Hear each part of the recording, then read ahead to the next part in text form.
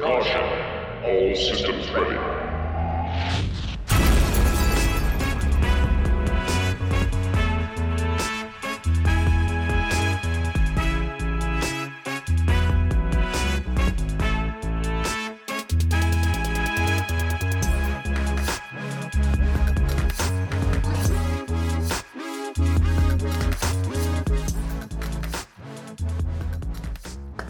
Hello and welcome back to another episode of Less Than 10. This is episode 42, and today, for his second time on the podcast, we've got a super great guest, and that is CCP Rise.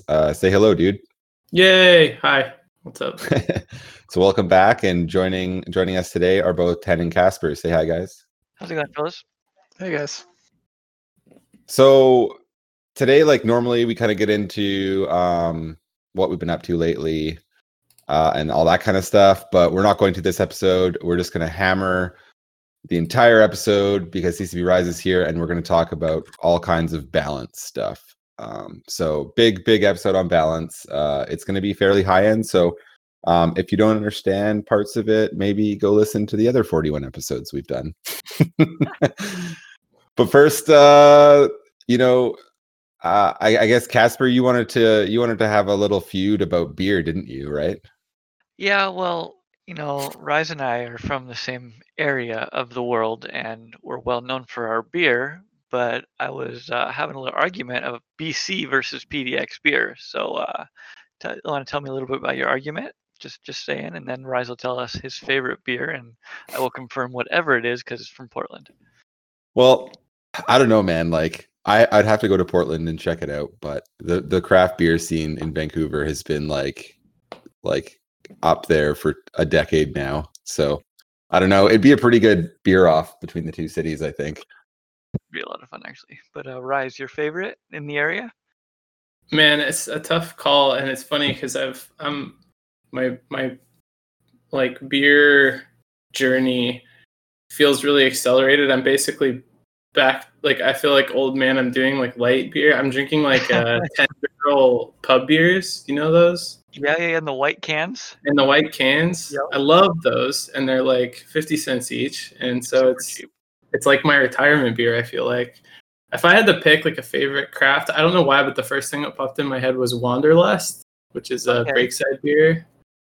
Any of those like Northwest IPA. I don't have any like super boutique-y ones. I actually usually am happier with the like standard, like the Breakside and 10-barrel stuff that they just stick to really consistently.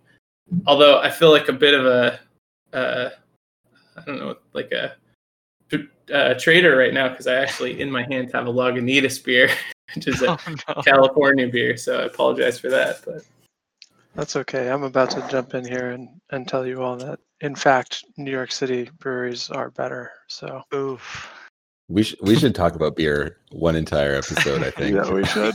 I mean, another thing, I don't know if you guys have gotten a chance, but maybe similar to BC, Iceland's craft beer scene is like totally booming, and there's actually really good stuff there as well, which is awesome. When I first started going to Iceland, they were still like only on Danish lager and Guinness or whatever, and now it's a lot like Portland. There's like 6 different craft breweries. Well, something else I like just as much as beer is coffee.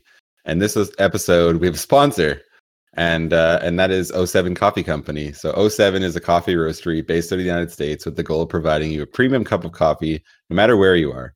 Whether you're out camping with the family, stuck at the office, or kicking over your 5th Athanor at 3 a.m. in the morning, 07 has delicious options for you. For premium coffee at retail rates, go to 07coffeecompany.com and use the code NANO at checkout for 10% off. And like one thing I really liked about these guys, I didn't get to try this one product, but they have like single use like tea bags with pre-ground coffee in them that you can just take to work or whatever and just add hot water. I thought it was really neat. Yeah, I thought that was a really neat idea for like when you're on the go. But they did send up some samples, and I had their special, which was like a really nutty, like medium roast. And I was playing with my espresso machine with it, and I got some really good results. But I really liked it in my Chemex, like it's like a pour over. So anyway, that was So is this that was my jam. just not to stop us on beer and coffee the whole time, but is this like a actually Eve themed coffee company? Kind of. Like, So is it 07 for Eve? Like, really? yeah, it's a family run business, and one of the members is an Eve player, and the 07 is it kind of breaks down with it's like a salute is the way they're treating it. Which in is marketing. what it is But yeah, in Eve as well. Yeah.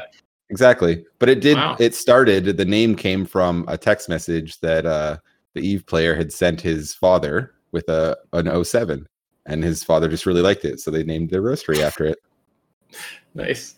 And then Pretty cool, guys. So, yeah. as a discount, I like that. That's especially for us. That is especially for us, That's so guys. So cool. showing some love.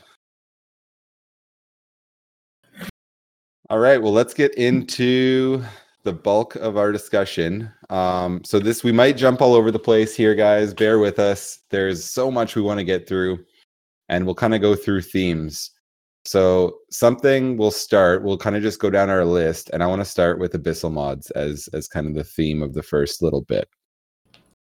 So one thing because you were on the team that launched Abyssal mods, right, Rise? Yeah. Yep. Because I specifically remember you saying one thing I thought was really good when I first saw this is you mentioned that in the future you can change the numbers that they can roll, essentially, like the how far positive or negative they can roll, and those numbers would then be adjusted on previous mods, which I thought was a really smart way to do it. Just eliminate legacy mods type things, right? Yeah. So it's been a while, and you guys have added more mutaplasmids, like in like things like siege weapons for capitals and stuff like that. But we haven't seen any balancing done. Where kind of are we on that? Do we think they need it? Do you guys have any experiences with really broken Abyssal stuff, or what's up there? I mean, yeah, we haven't. Nothing has really stuck out so far. I don't know if it's the nature of Abyssal mods being just, the sort of combination of cost of entry, the complexity to use them, the complexity to trade them. Like, I don't know if all of that put together means that balance issues that really do exist don't stand out and we just don't notice them much, or if it's just that there actually isn't major balance issues. But it hasn't even really come close to being on the radar that we need to make changes to any specific mutaplasmids. I know when we were launching them, there was a ton of nervousness, especially about tackle. And I know that it's true that they're very strong, but also we haven't really had any reason to go and make changes. Now, one thing it makes me think about you bringing it up is that we do not have it would be pretty tough for us to notice that something needs to change based on metrics. I mean, we have a few ways we get, pointed to stuff that needs changing. Our own gameplay, like some version of player sentiment, feedback, whether it's from CSM or wherever.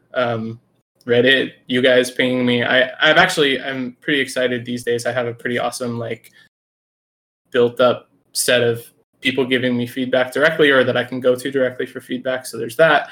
And then there's metrics. But Abyssal mods, unless they start really, causing a problem in a specific area that's either affecting our gameplay when we're playing, or you guys, so that a bunch of people start complaining, I don't think we're going to see it, because their usage is obviously going to be pretty minimal compared to standard mods. I don't think Abyssal mods are ever going to show up on any. Yeah, it's hard to make a standard fleet fit out of them because they're Right. unreliable to roll. Yeah, which has just, I think, worked out so well for their balance. Because they scale so badly, it's really tough for them to seem problematic, because in the places where they're the most powerful, for the most part, they're benefiting someone who's already disadvantaged in other ways, because the big groups or big fleets or whatever can't take advantage. There's going to be special cases where they can, if running some small fleets always hard, because big fleets can always afford to have some super long range Orthrus or whatever. I don't know, something that can pin you down easy. Maybe that would start to stick out as a problem, but for now it hasn't. And I haven't really Just That's haven't heard any interesting reasons because to go after it. we doing small gang really notice the difference when someone does or doesn't have abyssal tackle mods. Mhm. Not on most ships though. If we talk about implants, this will come up also because it's a big thing in low sec is like because there's a lot more 1v1, 2v1 kind of stuff there. But on ships that have multipliers to some of those stats already, especially Hugin's and Lachesis and stuff, Yeah. Mhm. it makes a huge difference for our gameplay. Right. It's always tough to sort of identify when something is causing more harm than good. I think it's pretty clear that abyssal mods overall have done a lot more good than harm, but I don't know what it would take sort of for like that situation if it's smaller scale causing problems. I don't mean it's like absolutely the end of the world. Honestly, the Marauder change feels much worse in terms of how Defense Fleet reacts to us than Abyssals did. Oh, but that's interesting. Excited to hear about that. We'll get to that. Okay. Don't worry. But like we noticed to the point where like the people who show up with the max abyssal blinged Hugins, like we know their name. Mm-hmm. Because it just changes the whole shape of the battlefield. Yeah. It's like I really like abyssal mods. I like making my fits, like I like eking out every bit of fitting by like rolling even cheap mods to like get more performance out of them and stuff like that. And I think like generally they are pretty well balanced with probably with the exception of like the ability to just stack layer on layer, like a max web range, Hugin, because you have like the recon bonus, you have the abyssal bonus, just gets amplified by heat, and then you get links on top of it. Right, and there's no stacking penalty there. Then like scrams on Barghists and stuff like that. I mean, yeah, it definitely like. Yeah, and I mean those were huge... the two most nervous areas were tank stuff, which we still stayed away from resistances other than damage controls, and tackle stuff, just because there are those cases where it's already got ways to push it to really big extremes, and Abyss mods just, like you say, amplify that a lot. I do think they have helped out our style of gameplay more than they've hurt us, honestly. It gives us an exponent to even, exploit even higher. And for, a little, I say, we're definitely the little man here.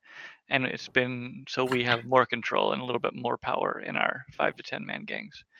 So as much as I want to whine about it, versus like a unique or something, but honestly, I think they're really good for our small gameplay.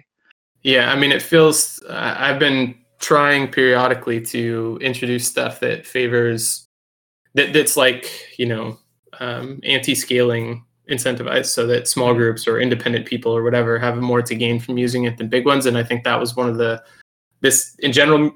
Abyss mods is probably the most successful example of that in a way. It's just there might be a few cases where big groups can take advantage, but for the most part, it really, really favors people who can manage their own fitting and can get more out of like the performance of a few individual mods on their ship rather than needing their whole fleet to do something differently for it to matter. Yeah, I agree. I don't mean to say that abyssal mods are like killing small gang or anything, because they absolutely are not. It's just the only times when it starts to feel a little much to me are on those sort of edge cases where you bonuses stacking with bonuses multiplicatively without any kind of, you don't get a stacking penalty for putting an abyssal web on a Hugin or anything like that. Times when you just need a carries to counter it. Yeah, but it does raise this kind of cool talking point about ISK, right? And like how much when you're, so let's say you're thinking of a change or even a new module or ship, like how much do we weigh ISK on the balancing scale? Like, does it matter? Does it matter a little bit? Like, I mean, Triglavian stuff is kind of an example of this as well. It's like, is the Draugr really strong? Yeah, but it's also like, a fit Draugr is a bill at minimum, right? Like, so it's kind of interesting. Yeah. What do you guys think on like ISK versus balance? I mean, man, these days that's like it's so much more of an interesting topic than it used to be, because it's already tricky to figure out, I think. And then now we've stacked on top of it this like kind of overarching goal to like increase cost and the feeling of consequences so that across the whole game basically, or at least from like the mid to the top end, everything feels like it matters more. Like the company kind of picked up this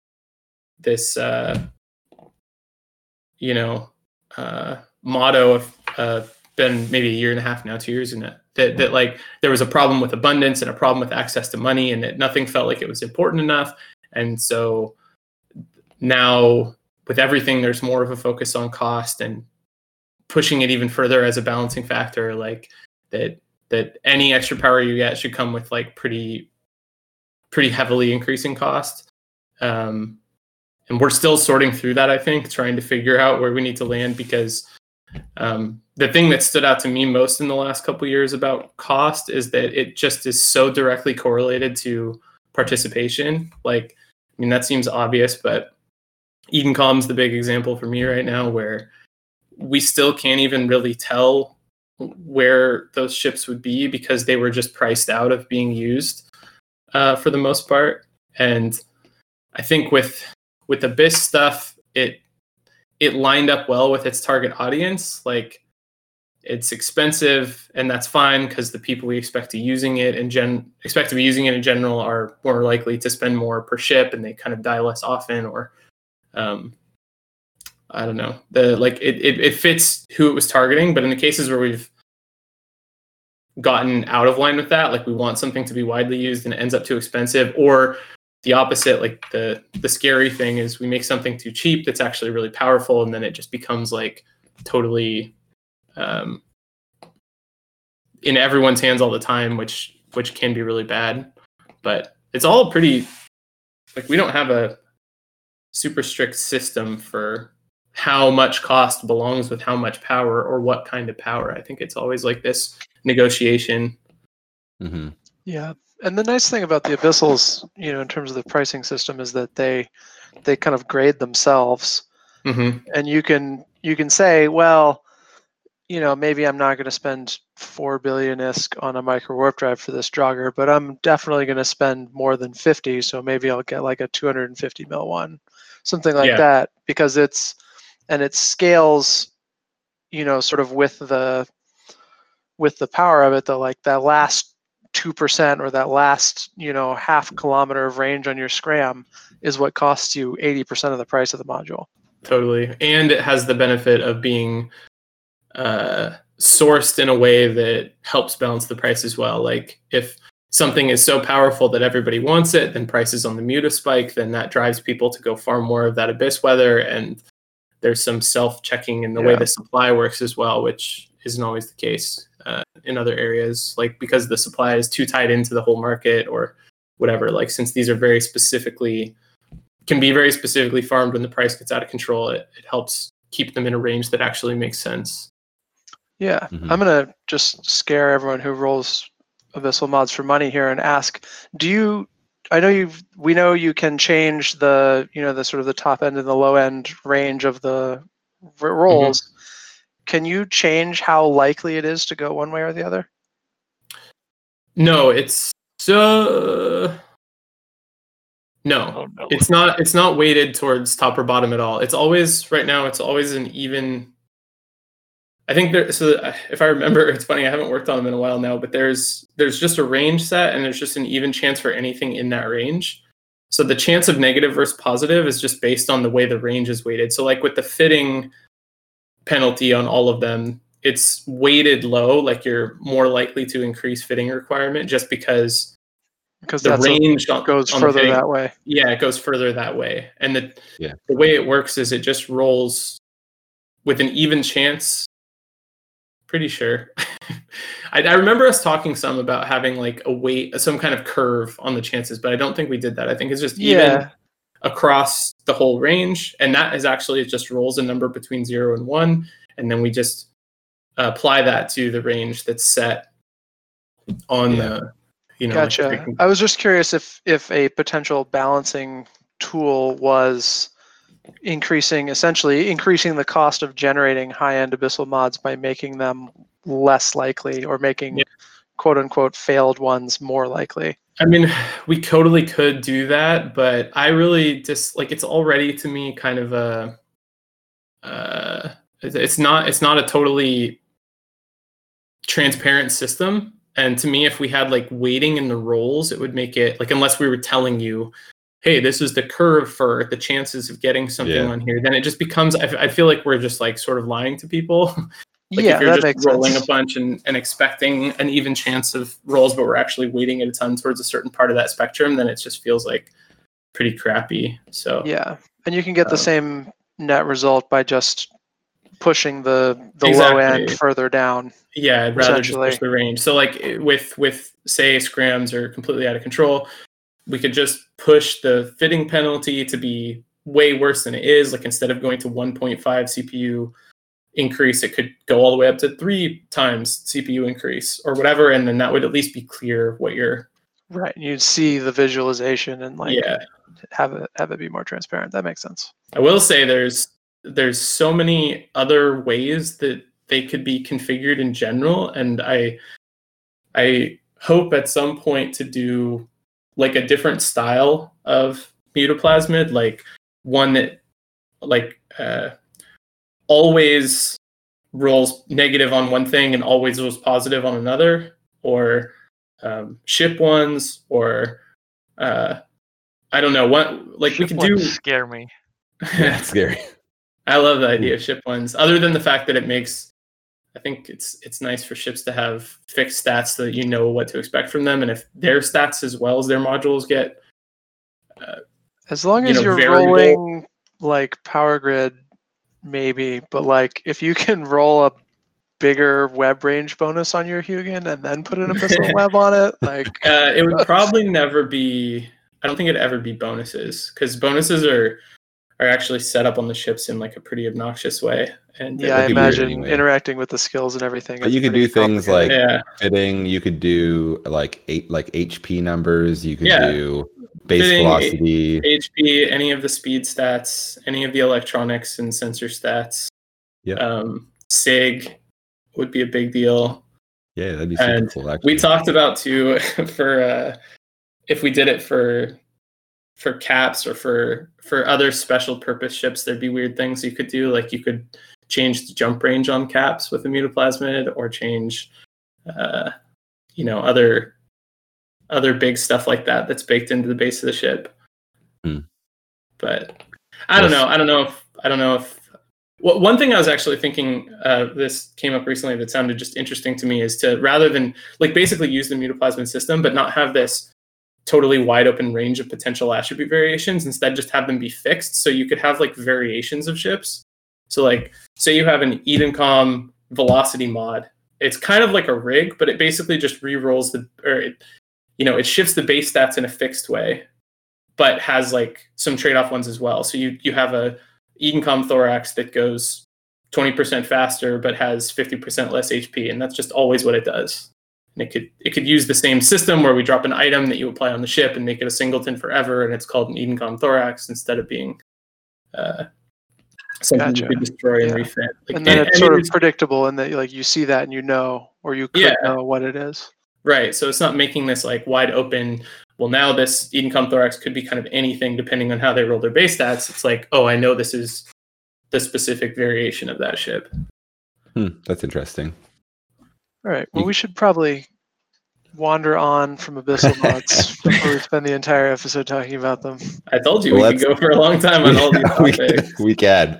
Let's get into Marauders, because we already mentioned it, and you seemed pretty interested to hear about it.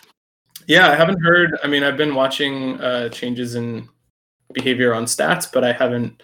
Yeah, I was actually curious what you have seen there. I know people are using them like crazy for incursions now, and I know. Yeah, bounties are in, which is not obviously a perfect indication because, well, actually, it does work out pretty well. There's twice as many characters using Marauders for PvE now than there was before the change. Okay. So that's pretty much double. That's a pretty big change. That's a pretty big change. And PvP, like I just checked one. I could check a couple other metrics, but the damage output that they do per day just from the class has about 6x from before the change. So lots of people using it, but they're still way down, of course, like in the grand scheme of things. Like their daily output is like still whatever 1/10 of the I think that classes. You'll see that change a little bit as more people skill into them, obviously, because not everyone was into it, but they are now the go-to like super try hard kill the small gang ship. Oh yeah. They're so freaking good, honestly. You can put 1600 DPS out to 200 kilometers. Yeah. They're pretty insane. I got really frustrated when we were working on them because I felt like no matter how insane I made them, everybody was like, oh, they're still stupid. You have to be sieged, so you can't use them for anything. And I was like, fine.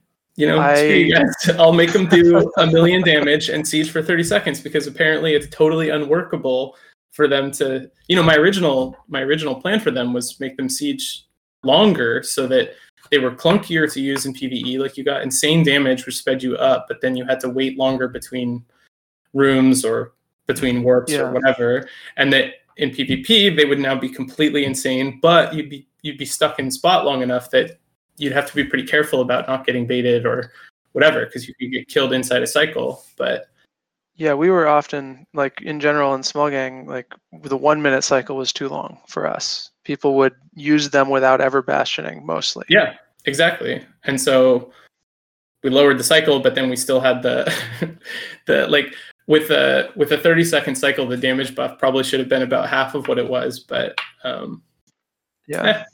it's also a really expensive class to go back to price. Like it's not cheap in terms of skills or money.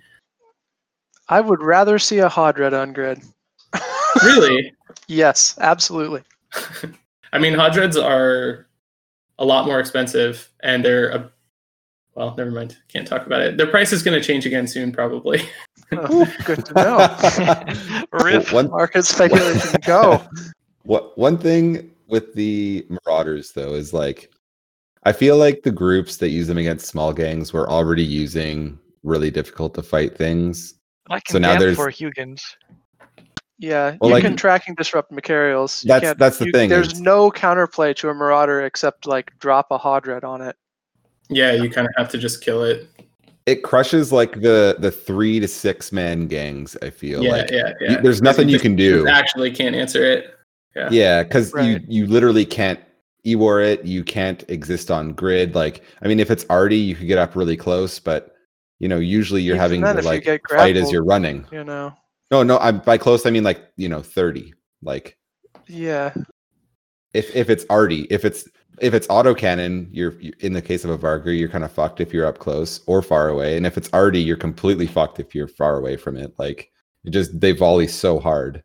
Yeah, I mean, I'm not gonna say we're nerfing them tomorrow, but I think it felt like a very strong set of changes by the time we shipped it, like over the top from my perspective. But that we are in general trying to move towards, like, we still fail at this a lot, making, like, I would rather, and I think that the team in general would rather make really strong changes to push things towards whatever we're trying to make happen and then reel back or tweak. And we've been working now for 1.5 years with the ability to move pretty quickly on those iterations. There's no like major friction to stop us from doing that. And so it's just better when we can make stronger changes so that we get a good read off of their effect rather than inching closer to what we want over like 5 releases. Right. I 100% agree. Like the number of changes and the dramatic size of those changes in the last year has been awesome. And even with that though, I still think we have I think I do. I mean, I'm a little all over the place, but I think we still have plenty of examples of being too soft-handed and not being able to get a read off of what happened from our change. And so I'm just trying in as many cases as possible to be like, let's just go hard and then iterate. Right. And so if you can actually iterate, then you can always iterate. And and then it's fun. People get to try new stuff, and we don't have this. I think it sucks when we're like, here's a big change, except actually nothing changed. Yeah. No one's going to use it. And the drawback is, of course, if we go really hard, sometimes the changes are pretty toxic, so we need to be able to react fast. But like in this case, yeah, if everybody just starts moving into defense marauders that basically have no answer, then we'll just have to do something about it. Yeah. My main objection to that is that, not that we shouldn't have to struggle sometimes. Like, we don't small gang because we want it to be a downhill stroll. But I don't actually know what the answer to a marauder is aside from more people or capitals. Yeah, it seems. And so it doesn't, which partly makes me wonder if it doesn't fit into the rock paper scissors way Eve usually works. And so maybe the next thing to do would rather than turning down the damage of the tank, try to open up a specific weakness. If they weren't completely immune to E-War, if they even had like the 70 or 80% that Dreads have, that would be something that you could do. Yeah. Well, speaking of going hard on a new thing and then iterating, how are Triglavians doing in your mind? I mean, I think they're in a technical sense overpowered, but I'm still just super happy overall with as a line of ships. I think they're super fun. Most people like them, even though they're too strong. Most everyone isn't frustrated by them and would rather they were really good. I don't know if that's like just because the play style or the price or what, like exactly, but I think it's because like the Abyssals, they don't scale particularly well. Yeah. You're never going to see 300 Vedmax doing anything, Yeah. But it's odd because I like them a lot. I don't get Triglavian ships flown against me a ton though. Like it's weird because they are really strong, but it's cost. I honestly think it's cost. Is it because you can get so I'm gonna pick on the Vedmak. Okay. You can get a Vedmak fit for 300 mil, and compare that to like 120 mil on a Gnomon, and like that comparison, I think. But it's like 2.5 to 3 Gnomons. Yeah. So like it brings back this ISK thing again. Like I think that part matters for sure. Yeah, it's a weird one because the Vedmak like literally has a built-in plate. It wins in every stat. It has like the bonus cap use newts. It has an extra mid, and it has very similar starting damage and longer range than Scorch. The Gnomon hits a little harder to start out. Yeah, but it's just interesting, right? Like, I really wish the Gnomon was better, but it's not a Vedmak. Like, I don't know. I mean, I think it's totally fascinating. I think also, like, I do think that price difference is a big deal. Like, I don't know exactly how much better a ship that costs 2.5 times as much should be than its direct competitor, but obviously somewhat better. So that's part of it, I guess. But I think there's just so much stuff going on with Trigs too. Like, my experience at least is that I can be completely aware of how powerful they are, but at a small scale, they feel much harder to, like, I've had trouble using them and feeling confident that I'm using them perfectly or effectively compared to other stuff. Yeah. They're just like a little higher skill floor, and they're higher price floor for entry. They take more skills. There's just I feel like all those little things kind of add up to make them feel okay, even though they're stronger on paper. I do think there's still, though, there was some stuff that we gave to them to make sure that they were strong enough when they first came in, that looking at the situation now just doesn't really need to be there. I think the tracking on all disintegrators could definitely go down quite a bit. And that built-in plate that they all have is also probably a little excessive. But also, no one really asks for trig nerfs. Like, I specifically remember actually suggesting in Vegas something about that, and people were like raging. They're like, leave them alone. They're perfect. Yeah. Back to that ISK thing, like the Draugr is my favorite ship to fly right now, and it's so strong and so fun I mean, it's weak. Like I fed one to a VNI the other day because I was so hungry for a fight.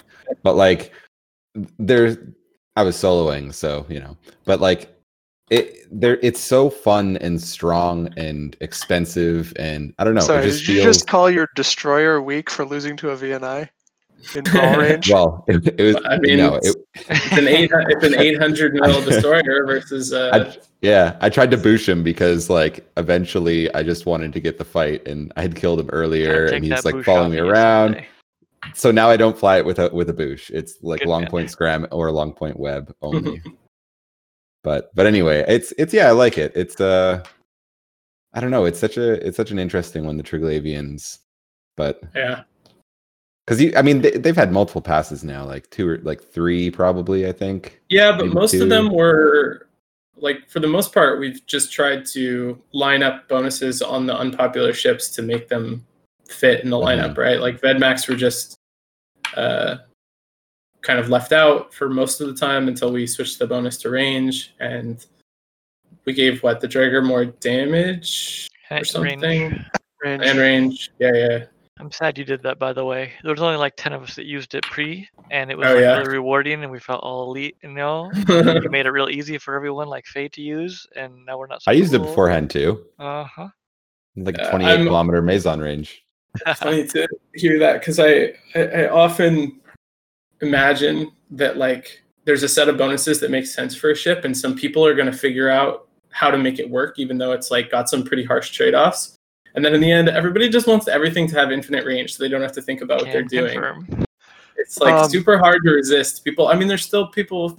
Brisk freaking Rabal like every 4 days sends me a message that says the Nurgle needs a bigger range bonus. It's like, maybe it's a brawling ship.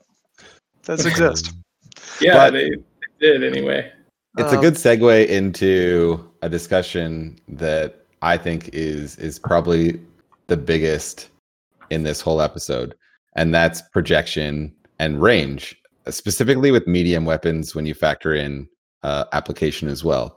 So the basis of this kind of discussion is that how long everything's gotten and how well everything tracks makes it really, really difficult to remain on grid in ways that we have in the past with speed and sig and like This is sort of an lighter ignorant tank. thing to blurt out randomly, but has anything changed about that actually? Has medium projection changed significantly in recent history, other than like hacks you had- maybe picking up some extra range bonuses? You had have gotten beams. buffed. That's true, beams. Yeah. Medium auto cannons have gotten big buffs.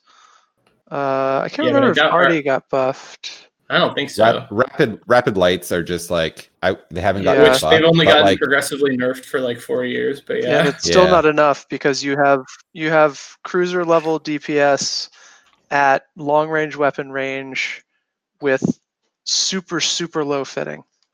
Yeah. But like the thing about RLMLs is like sure they're strong against frigs, but like try flying a cruiser against multiple RLML Serbs because they apply perfectly with Fury. Yeah, Yeah, they'll yeah. just And it's destroy just you. like it's so Nothing like you can do to fight Yeah. so basically there's this spot on the grid where like a sweet spot, right? And that sweet spot has gotten more narrow over times as blobs fly. Like they started flying a lot of MJD battleships they'd get like skirmlinks before they boosh. Oh, can you never release another Gnosis? That would be Very that cool. would be amazing if you just stopped giving those out forever. They're so tanky, but Yeah, So, yeah, the so, whole like, you tank have this- MJD combat probe Gnosis is really a thing that I could never see again. But I really like the idea of like dramatically slashing the SOCT base HP. That's what those ships are, right? SOCT. Yeah, Praxis. yeah. Like just give them really, really crappy survivability stats. Like Take away a hull tank. I'll be good. take away all the hull. Really, all you need to do is make bulkheads have a stacking penalty. Yeah, but then that would kill. I mean, I know structuring has gotten like pretty good across the board, but that seems like that would wreck it in a whole bunch of places, right? I don't know. I mean, is it reasonable to get a buffer twice the size of your armor buffer capability? I don't know. If you can't You can't rep. repair it, you can't have damage mods, and you can't That doesn't matter when 300 of your friends are about to land. get your resists very high either. Although the Abyss that's or the not strictly true. the DCU Mutaplasmids are pretty good and very cheap. They're still cheap, right? They were super cheap, but Yeah, they're fairly cheap. If you want to spend a lot of money on an Abyssal DCU, you're looking at like a rolled faction one, and then you're competing with super pilots. so this whole range thing I think is fascinating. My part of my read on it is that, okay, well, first of all, if this range that you want to exist at, that you feel like, okay, how do I phrase this? I feel like there is this excitement about this sort of mid-range kiting that used to be extremely strong because the people you were fighting didn't know how to use the same things you were using and just do damage back to you, and now they do. And it seems very hard for me to try and design a way for you to do damage to your enemies without them doing damage to you in this mid-range that's like makes any sense. Do you know what I mean? It's a very big problem. It is a big it's a big problem, but the thing is, what we're saying is not that like it's wrong that they can shoot back at us. It's that I can put in high grade snakes and spend 3 billion ISK on my Orthrus or whatever, and it doesn't make a meaningful difference in terms of them being able to apply damage to me. Or like, how about let's even remove implants and all that stuff.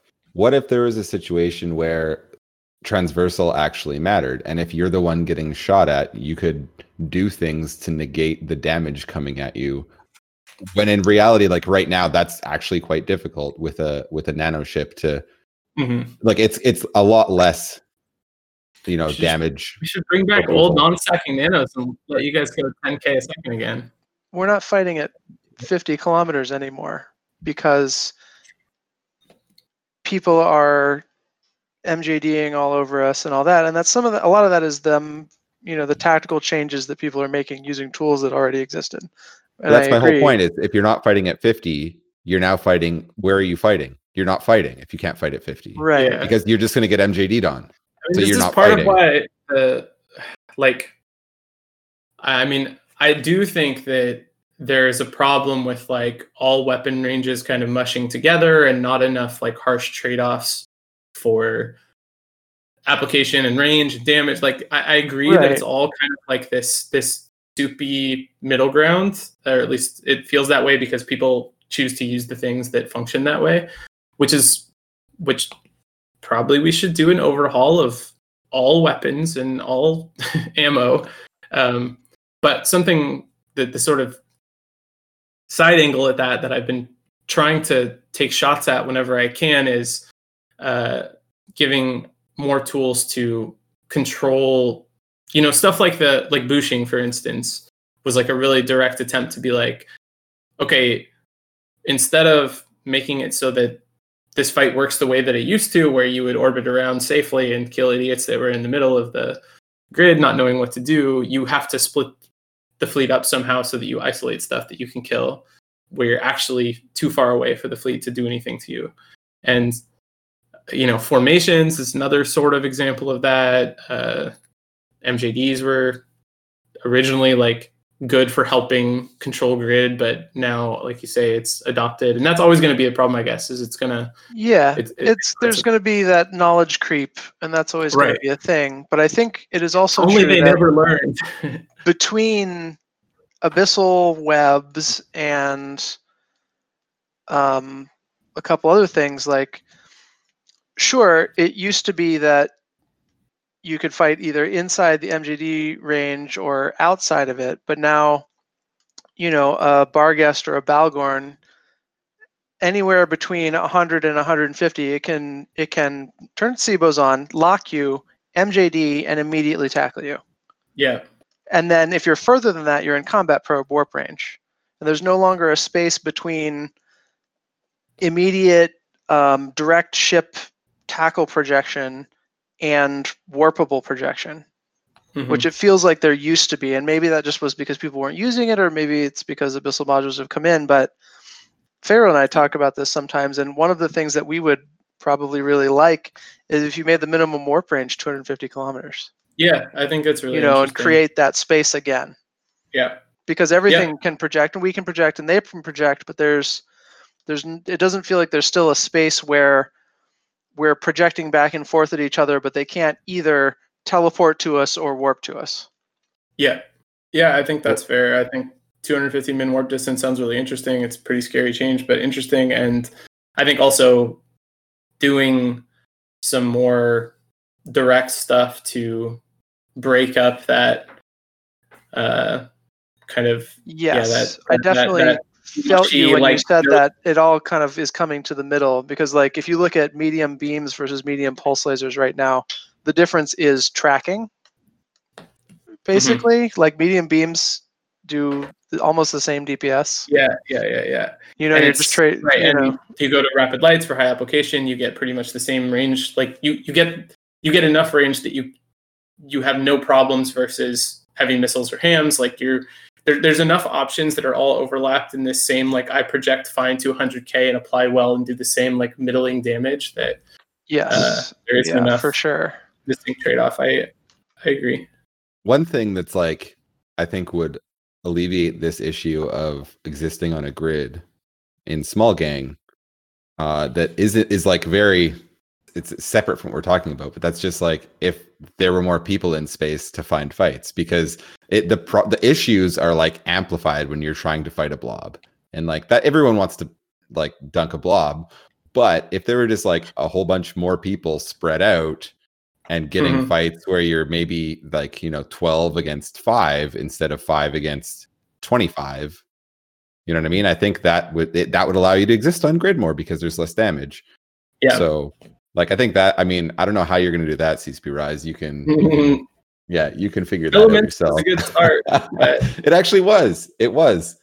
But that's the $1 million question. It's like tough. Just to dip briefly into the ESS stuff that we said we may or may not talk about, but I don't know if you have looked at this or if this is not really your department or anything, but have you noticed the dynamic bounty system causing people to spread out? Yeah, I don't know. The ESS and DBS stuff isn't my team's responsibility, so I haven't been watching stats on it much, and I actually don't know how they're tracking what's happening to the like distribution of people.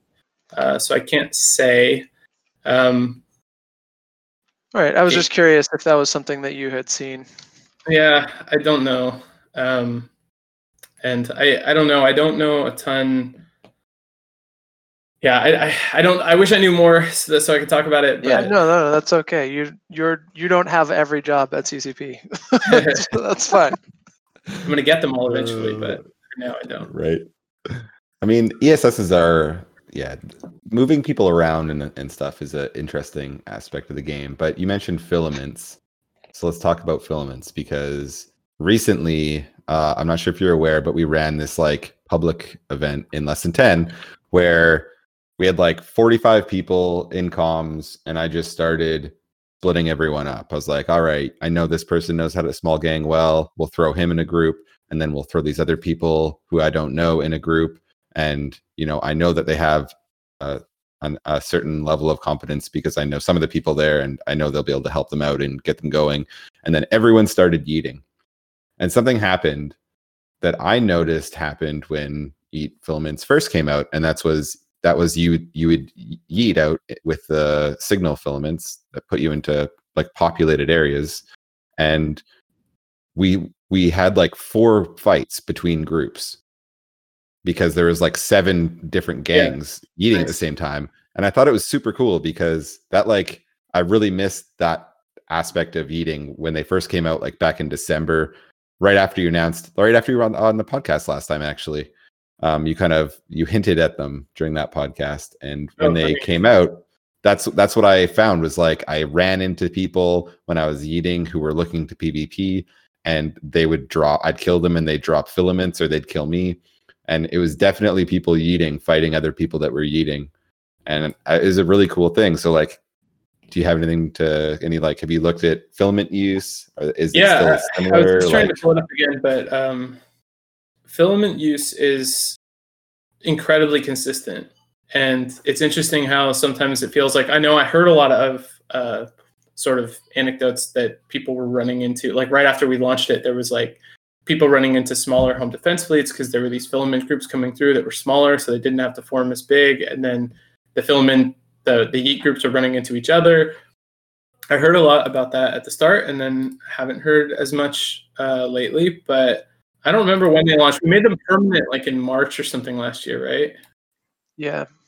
Yeah, So. that's when they went. Yeah, they came out in December for the Christmas event, and then they were extended until they were permanent. Started back to the very beginning of last year. This thing I'm looking at here, and like characters jumped. Of course, when they first launched was the absolute highest, but it's by March when they went permanent. Like there's the same amount of characters using filaments yesterday as there was when they went permanent in March. Like it's super solid, just the same all the time. Interesting. I actually wonder how much the scarcity changes affected that. Not because it affected how many people are yeeting, but because it deleted off a lot of the hotspots that people were signal filamenting to. It's possible. Because a lot of the time it feels like if you take a signal or a noise, like, who knows, you're going to end up in a system with like 2 VNIs ratting. Because that's the activity that's out there. Yeah, but I don't know how much different that was a year ago. Like, I mean, I'm sure it was different, but I'm not sure. I don't know enough about how people are, especially how PvE activity, but even how any activity is distributed, and know well enough to know like how it would have affected. Yeah. Yeah, that's just speculation on my part. But it does feel like we're landing. Signal filamenting is landing in a lot more places than it used to. I mean, the way that works is really simple. There's just some pretty relaxed criteria because obviously with noise filament we take all the null systems and then we just random one. And with signal filaments we take all the null systems and then we clip off the ones that don't meet some prerequisite. So it doesn't like try to focus you towards the most activity. It just says, is there at least X amount of activity? And if so, keep it on the list and then pick from that list. And I don't remember exactly what it uses to make the list, but it's like some basic map stats, it's like routing activity and jumps and stuff like that. Mm-hmm. But the bar is pretty low, so you can end up in, if a system had a little bit of routing and a little travel, that's enough probably to make it still into that list of active systems. Have you guys thought of different types of filaments? I think maybe it was Favoril that mentioned it, something like a small gang fight Philly for like fighting another like 5 or 10 man gang randomly. Like it would put you in an arena with them? No, just like in the same constellation, whatever, within like a 10 jump range of another yeet gang, anything like that. Or even of just funny. Like of kill mails with 5 to 10 people on them. I mean, no, it would be pretty hard to. I haven't made sort that any filaments since those, but every other team in the company has been making filaments for everything else. Like we have Potch filaments and we have the event filaments that go to the weather systems and we have the proving grounds filaments. So I don't know, people are trying all kinds of different stuff with the system, but I don't think any of them are trying to target like get small roaming fleets to run into each other. At least not outside of putting them into, because they had the snowstorm filaments that went to like wherever there was to those storms, to like sort of a smaller pool of systems. So that's kind of like that, I guess. Yeah, because it was separated by take me to a low sec storm, take me to a high sec storm, take me to a null sec storm. So it was pretty limited. Where my closest thing to this going on right now is we're probably going to be taking a couple passes at Pochven, and I think it has the potential to be this like concentrated small roaming thing. So hopefully we can start trying to facilitate that a bit with some changes there, but we'll see. It's a big ball of yarn to try and untangle, but we've been talking about that too. And like we all, on all of my really expensive ship now, I carry a 2 Pochven and a 2 adjacent system from Pochven filament. Because it's the easiest way to get yourself safe. But the combination of the way the standing system accumulates, where you only get credit for your highest kill in the last tick, and the levels that you need to move around in Pochven make it quite daunting to get involved. Yeah. I really feel like maybe it'd be great if there just wasn't really big gates in the way to use this new area. Many people feel that way. It turns out. I don't know. I like we're poking around. I Yeah. think there's a ton of potential there and lots of I like the things we like can the sort try. of thematic way where you have to earn favor with the Trigs to use their new stuff. Like that, on a lore level, like I'm totally on board. I just wish, I could just kill 300 rats in a row and get credit for all of them and not get credit for 2 of them. Yeah. That's fair.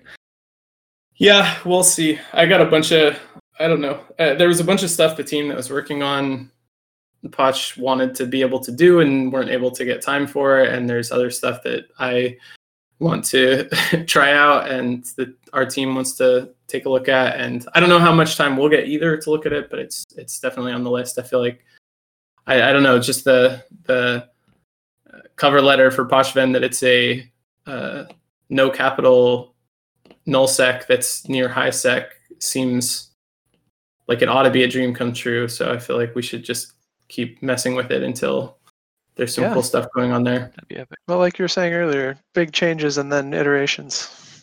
Yeah. Yep. We'll see. You mentioned formation warping earlier when we were talking about ranges and separation and stuff. Mm-hmm. Is that something that you were involved in a lot? Yeah. I know you talked about it on various podcasts and things or streams, I guess. How's that response been that you've seen so far? I mean, it's been a funny journey. It was like, when we first announced it, everyone just rolled their eyes and were like, this isn't going to matter. And then once we told them how it worked, everyone was like, this is crazy. It's going to break everything. Small gang is dead.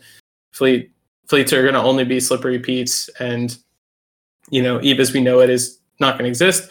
And then since it's been out, it's been like weirdly quiet. There's been certainly people using it. And I've heard or seen like specific cases that seem very powerful, but obviously adoption is not huge yet. Yeah, and the skill train and everything takes. I don't know if that's all there is to it, or if people need to just be convinced by seeing some cool stuff happen, or if actually it's just not that good. I don't know. I think warping a ball of dictors around people at 20 kilometers and creating a 100-kilometer wide bubble field seems like something people would want. It seems good, yeah. And I know that like one of the first things I saw was just big blobs using it to spread out their Megathrons so they don't all get bombed and so they all track better. That seems pretty good too.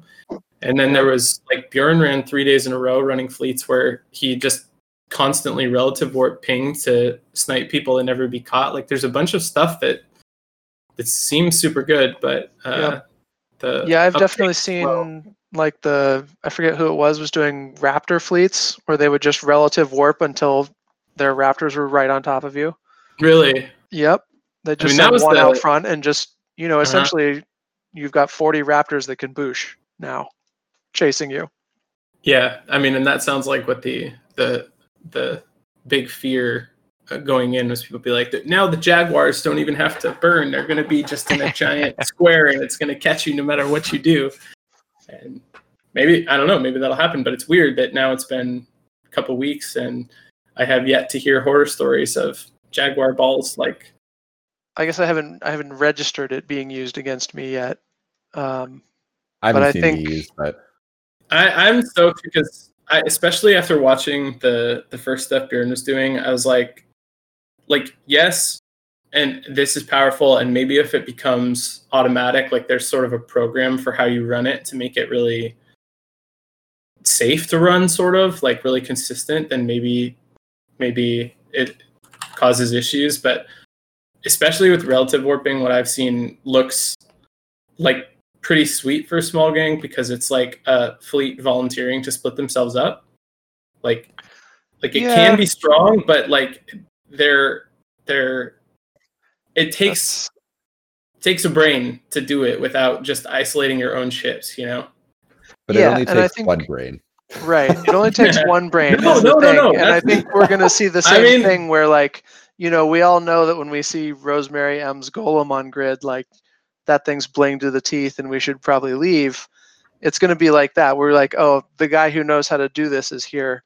Now we have to watch out for it. I mean, when you start seeing that, definitely let me know, because I thought that was going to be, everyone seemed sure that was going to be very fast to be the case, and so far I haven't heard anything about it. And instead, what I've seen is what looks like a lot of brain requirements on people other than the FC, because like, especially for the relative warping, they got to be in a position that makes sense. They got to get there themselves. Yeah. And like, I was watching these Bjorn fleets, which I know, it's streamer fleet. It's kind of like, it's not the most min-maxy thing, but he's trying to ask a bunch of randoms one at a time to spread out into this like ball that he can warp around. And they're going all over the place. Like, they're going too far for him to warp, or they're going too close for him to warp, or they're randomly getting engaged on like separate from the fleet before he wants to warp that direction. Like, it seems great for everyone. Just like, there's potential power here for the fleet using it, but it takes enough coordination that there's going to be tons of mistakes, which is good. Yeah, I agree. The only thing that I dislike about it is the spammable relative warping. And like, that's the only thing I don't like about it. When it hit Sissy, I logged on to Sissy with my alt in a Boucher, and I propped away and then hit my MJD and then hit relative warp to myself over and over again, like with two characters. So you know what I mean? So that's the only part I don't like. Like, when we figured out how we were going to do relative warp, we had the expectation originally that we would never be able to allow that. So we'd have to set up some restriction that like someone couldn't be picked up if they were far enough away for you to warp to them or whatever. And then we're like, man, maybe it's fine. And it's crazy. Like, it's a crazy thing to allow, but figured why not, same spirit as everything else we're talking about here. Like, let's let it roll. And if it turns out to be really obnoxious, that's a very easy thing to change. We can make the big change and change min warp distance. Or we can do the small thing and change the relative behavior so that it doesn't pick up people that you warp to or that are too close or whatever.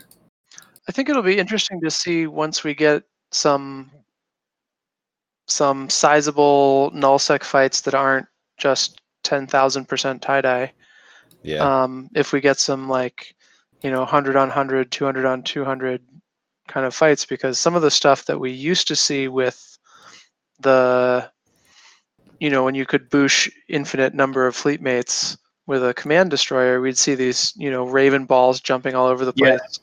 And now with a cloaked alt who's competent, you could theoretically kind of do that again. I mean, it's really different than that, though, because with the booshing, you don't lose locks, you don't lose your weapon damage, you don't have to do the align time and whatever. Like, I mean, it's have to be for sure. You all have to be aligned for the boosh anyway, kind of. I guess not. Well, yeah, like hyper. The thing is like a combat probing hyper dictor will just end people from doing this, right? Because that's a thing you can do, and it only takes one, and you do that and get a bubble, and then then what? Then you can't warp. Right. But depending on how the bubble goes, you split the fleet in half as they're warping around. That was another thing I saw in the few footage of people trying to use it a lot, is when you're on a fight grid and you do warps constantly, it's hard to keep the fleet from getting all split up. You end up torn up by bubbles or having pieces lagging behind because they aligned a little slower or whatever, and pretty soon you aren't so coordinated.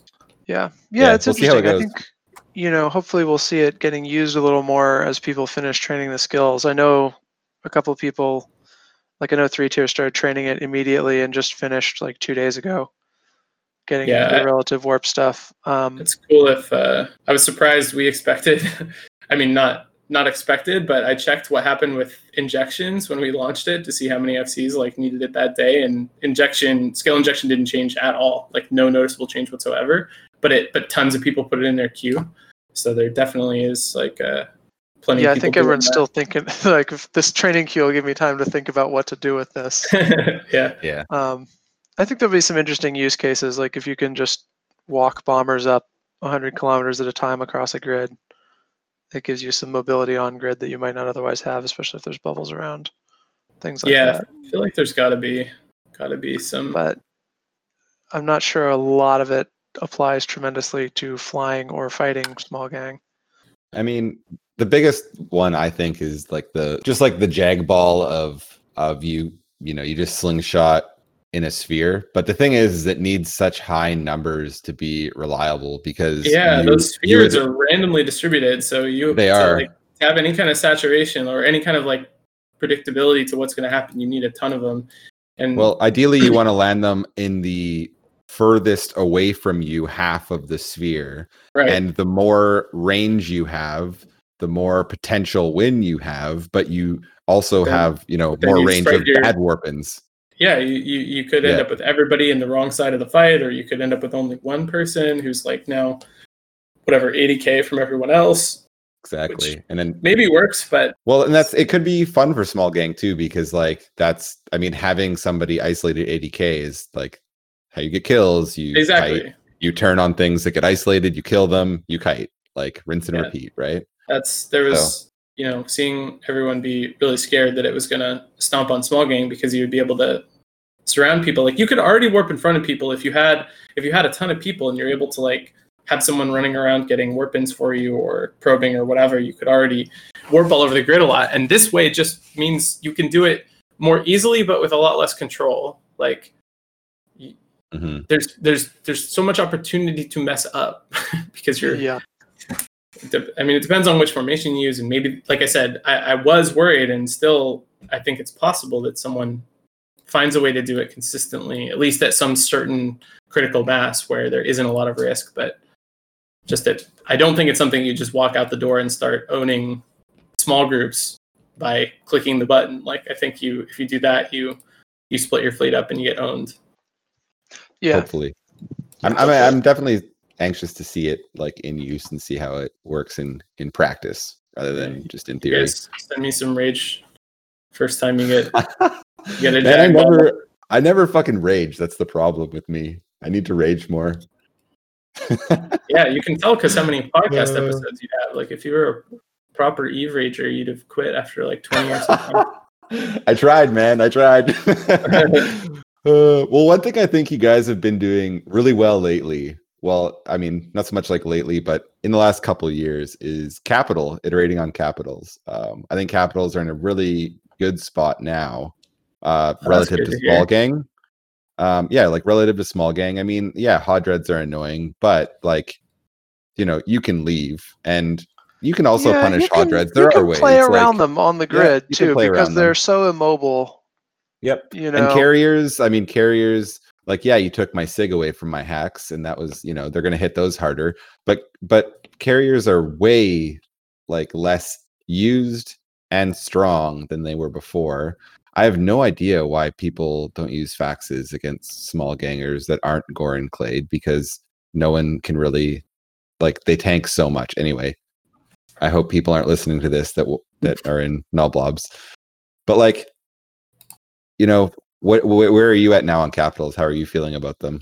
I mean, it's great to hear that report. I'm pretty stoked because they were a huge focus for like all of last year. We did 3 or 4 passes, like targeting different parts of the Capital climate, and it felt pretty daunting coming into it. Like, felt really tough to get them into a healthier place. Yeah, they're like matters so much to everyone. They're like, they need to deliver on. I think we always really struggle when stuff needs to deliver on a whole bunch of different goals at once. Like Capitals need to be consistent with this idea of kind of a horizontal progression where there isn't just an end game where everyone's flying the same ship, but also they need to somehow be the most aspirational and awesome thing.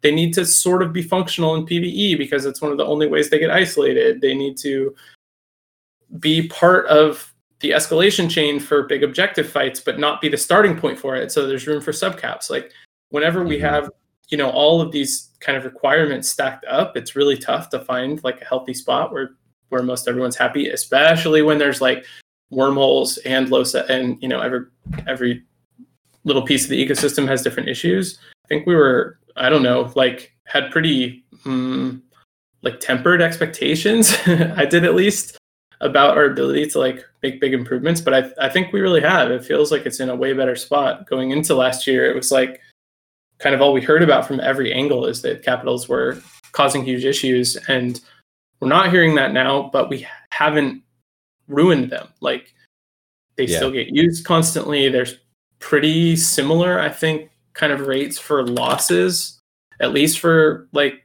carriers and dreads, that there was before. So yeah, I mean, I'm stoked. And I don't think it's done, but like it feels like we made really good steps. Like removing Haas from Titans, you know, that was big. And like just the application on fighters, I think, is probably the biggest one as far as like strictly ship changes, because other than hitting all the stats and stuff, I mean, you guys gutted Sinos, which was needed and very wise. I mean, I think that's almost the biggest one, because it's so easy to predict when they're coming now. Yeah. I think that was a and it's easier to escape. Yeah, it was a sweet change. It was awesome. But we're seeing now additional Sinos added back into the game, right? So we had the first anchorable Sino which is basically meant, the way I interpret it, it's an answer to the people saying, like, well, how am I going to move my carrier 5 Sinos now by myself? Like, I used to be able to do that. Now I can't, because it's a 250 mil Sino that's going to die a bunch of times, right? Yeah. So was that was kind of the use case for it, right? Yeah, that was the, like, since the Sino change, that was the use case that kind of felt the most pain, was exactly what you said. I want to move my carrier a few jumps. I don't want to lose a recon or two trying to do it, since that costs like half as much as my cap does. That feels pretty oppressive. Yeah. So can I please have some option that doesn't bring back any of the issues of like dropping caps indiscriminately in every possible situation? And this is hopefully an answer for that. We'll see how it goes. I have heard that it's finding its way into relevance in some combat situations already. So, which is fine, to some extent. But we need to keep an eye on it and make sure that it doesn't take over for recons in a lot of the places where going to recons was a big improvement. And then long run, if it turns out that this sort of paradigm works really well, we also kind of like the idea of moving from recons to deployables for all Sino types, and then just having a rule set and a cost that matches with the power that you get at each kind of step in functionality. So you'd have like a combat Sino that has a tank on it versus the non-combat travel Sino that's just like exactly kind of thing. And it would cost a bunch more and would have different deploy times and whatever.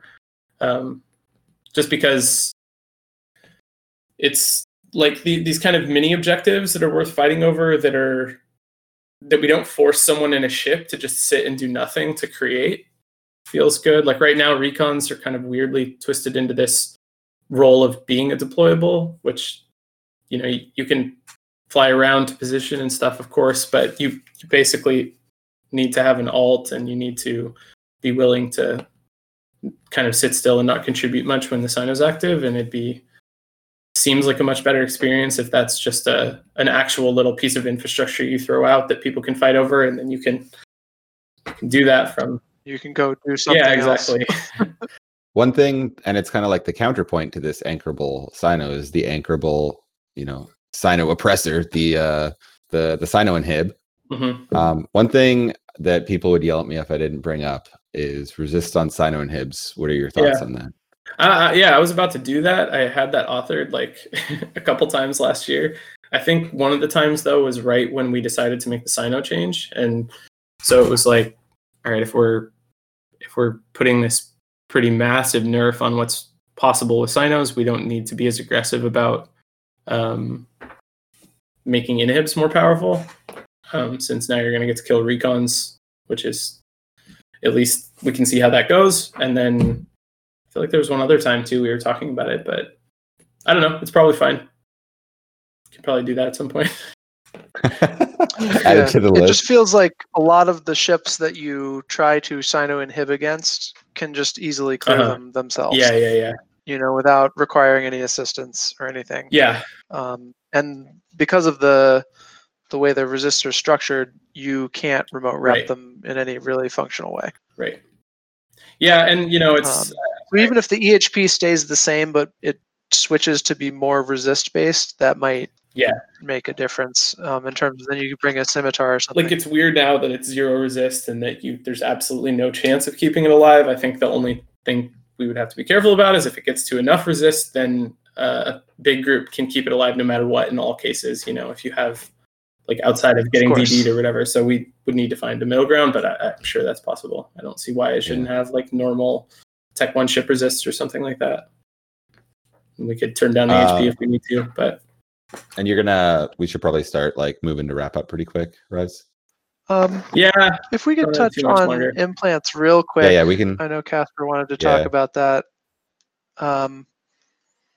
Mostly, I think people feel it the most with the Nirvanas and Lowsec and stuff where, the initial idea was like, yeah, they'll give a big shield extension bonus, but they'll reduce regen so the regen stays the same or something. But they ended up just being a big shield extension bonus, which then is a big regen bonus. Yep. How do you feel about, like, where those landed?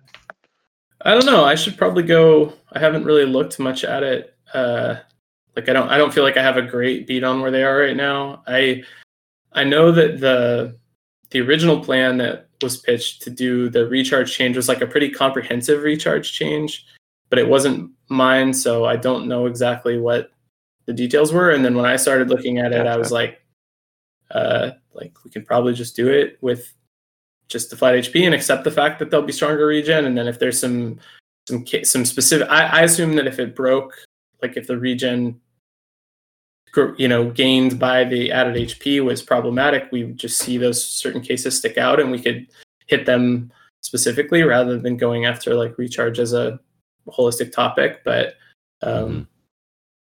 but I haven't heard much about whether or not there's those cases.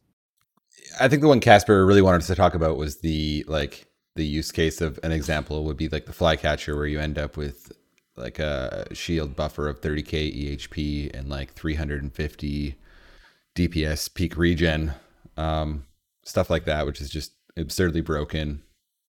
I mean, yeah, I feel like all of them, I don't know, it totally might be too much and we need to put some recharge penalties or look at something else to help with that. But I just have so many issues with kind of the implant system that are more high level. Like, it's so lame that you can't see when a ship you're going to fight is going to have crazy implant granted bonuses, and that you can't catch the pod ever, and that even if you do, you don't get any rewards from it. Like, it breaks breaks a lot of the paradigms that work really well on ships. Like, ships you can see before you engage a lot about what the ship is doing, and then if you manage to kill it, you destroy a bunch of stuff on the ship, and then a bunch of the rest of it's offered as a reward. But implants are this weird, like, they're just so weird. Like, they don't make any sense at all in a lot of null stuff or wormhole stuff. People use them, of course, but like you can't ever be sure if you're going to be able to keep them alive. And then in low and high sec, you always can. And then when you die, if it's not Easter or whenever we did that, you don't get anything out of it. Like, I would just love to fix a bunch of that stuff. I think we should have also, like, it's so hard to figure out for people which implants to use and why. We should have like a fitting screen for implant. It's just, it's one of the systems that we've inherited from like 2006 Eve that for whatever reason hasn't really had any modernization other than adding more content. Like, we keep adding implant sets, but we haven't really gone back to try and improve. I think like an implant system overhaul and a drone system overhaul would both be really interesting to try and tackle. Yes. Well, one thing with the implants is we just saw a change that's pretty huge actually for implants, and that's can have more than the one clone. Yep. So like, I'm in the process of moving all my clones into Thera now, which is super dope. But man, I would send a case of beer to whoever makes it so that I can hot swap in stations. That's for sure. But Henry, he's a bro. He deserves a beer.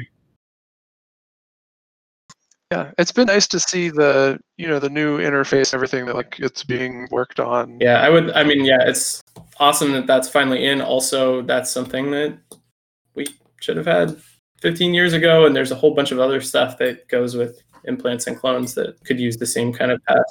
It's not just small gangers too. It's like I've had people in HiSec be like, "Oh, well, I can't come roam with you," like on public fleets. So like, "Oh, I just jumped into my learning clone, or I just jumped here and I can't switch out of it now," because they don't want to go put their clone in like a public citadel or something like that, right?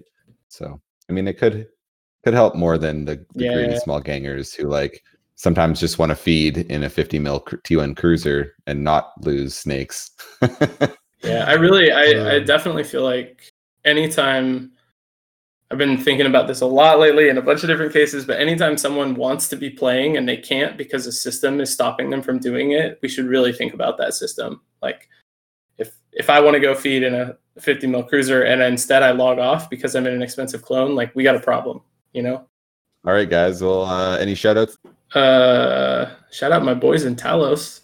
Shout out my boy CCP Signal for being the best work family ever and getting stuff done. You know, it's been a really fun couple of years at work where we're like there's always so much more to do, but it feels like we've gotten to do a lot of cool stuff and everyone's excited about it. And so I'm just, dude, Talos is amazing. Like, and forgive me for thinking this, but maybe I'm exaggerating, but every day I get up like in a cold sweat, like that I had a nightmare that CCP pulled Talos to go work on some bullshit other thing. I mean, I keep wondering when that ball's going to drop too, but it hasn't yet. And right? Yeah, it hasn't.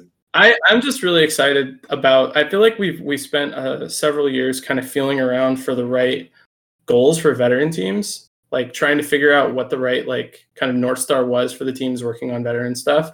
And this team feels like the best version of that to me, which is like making sure, we said this, 16 months ago in Vegas or whatever, like making sure people have stuff to look forward to and that they're challenged consistently. And I feel like that paves the way for us to like do much faster changes, to hop around between topics, to like just basically be focused on keeping things interesting rather than chasing some like more, strict version of health or whatever, which we're also doing at the same time. Like the eco team is really focused on trying to like manage the economy and keep things like fair and whatever. But yeah. I just, this like keep people excited about coming to try new stuff and figure new things out feels like such a fun goal to work on. And I think it's shown a lot of value. So hopefully we get to keep doing it.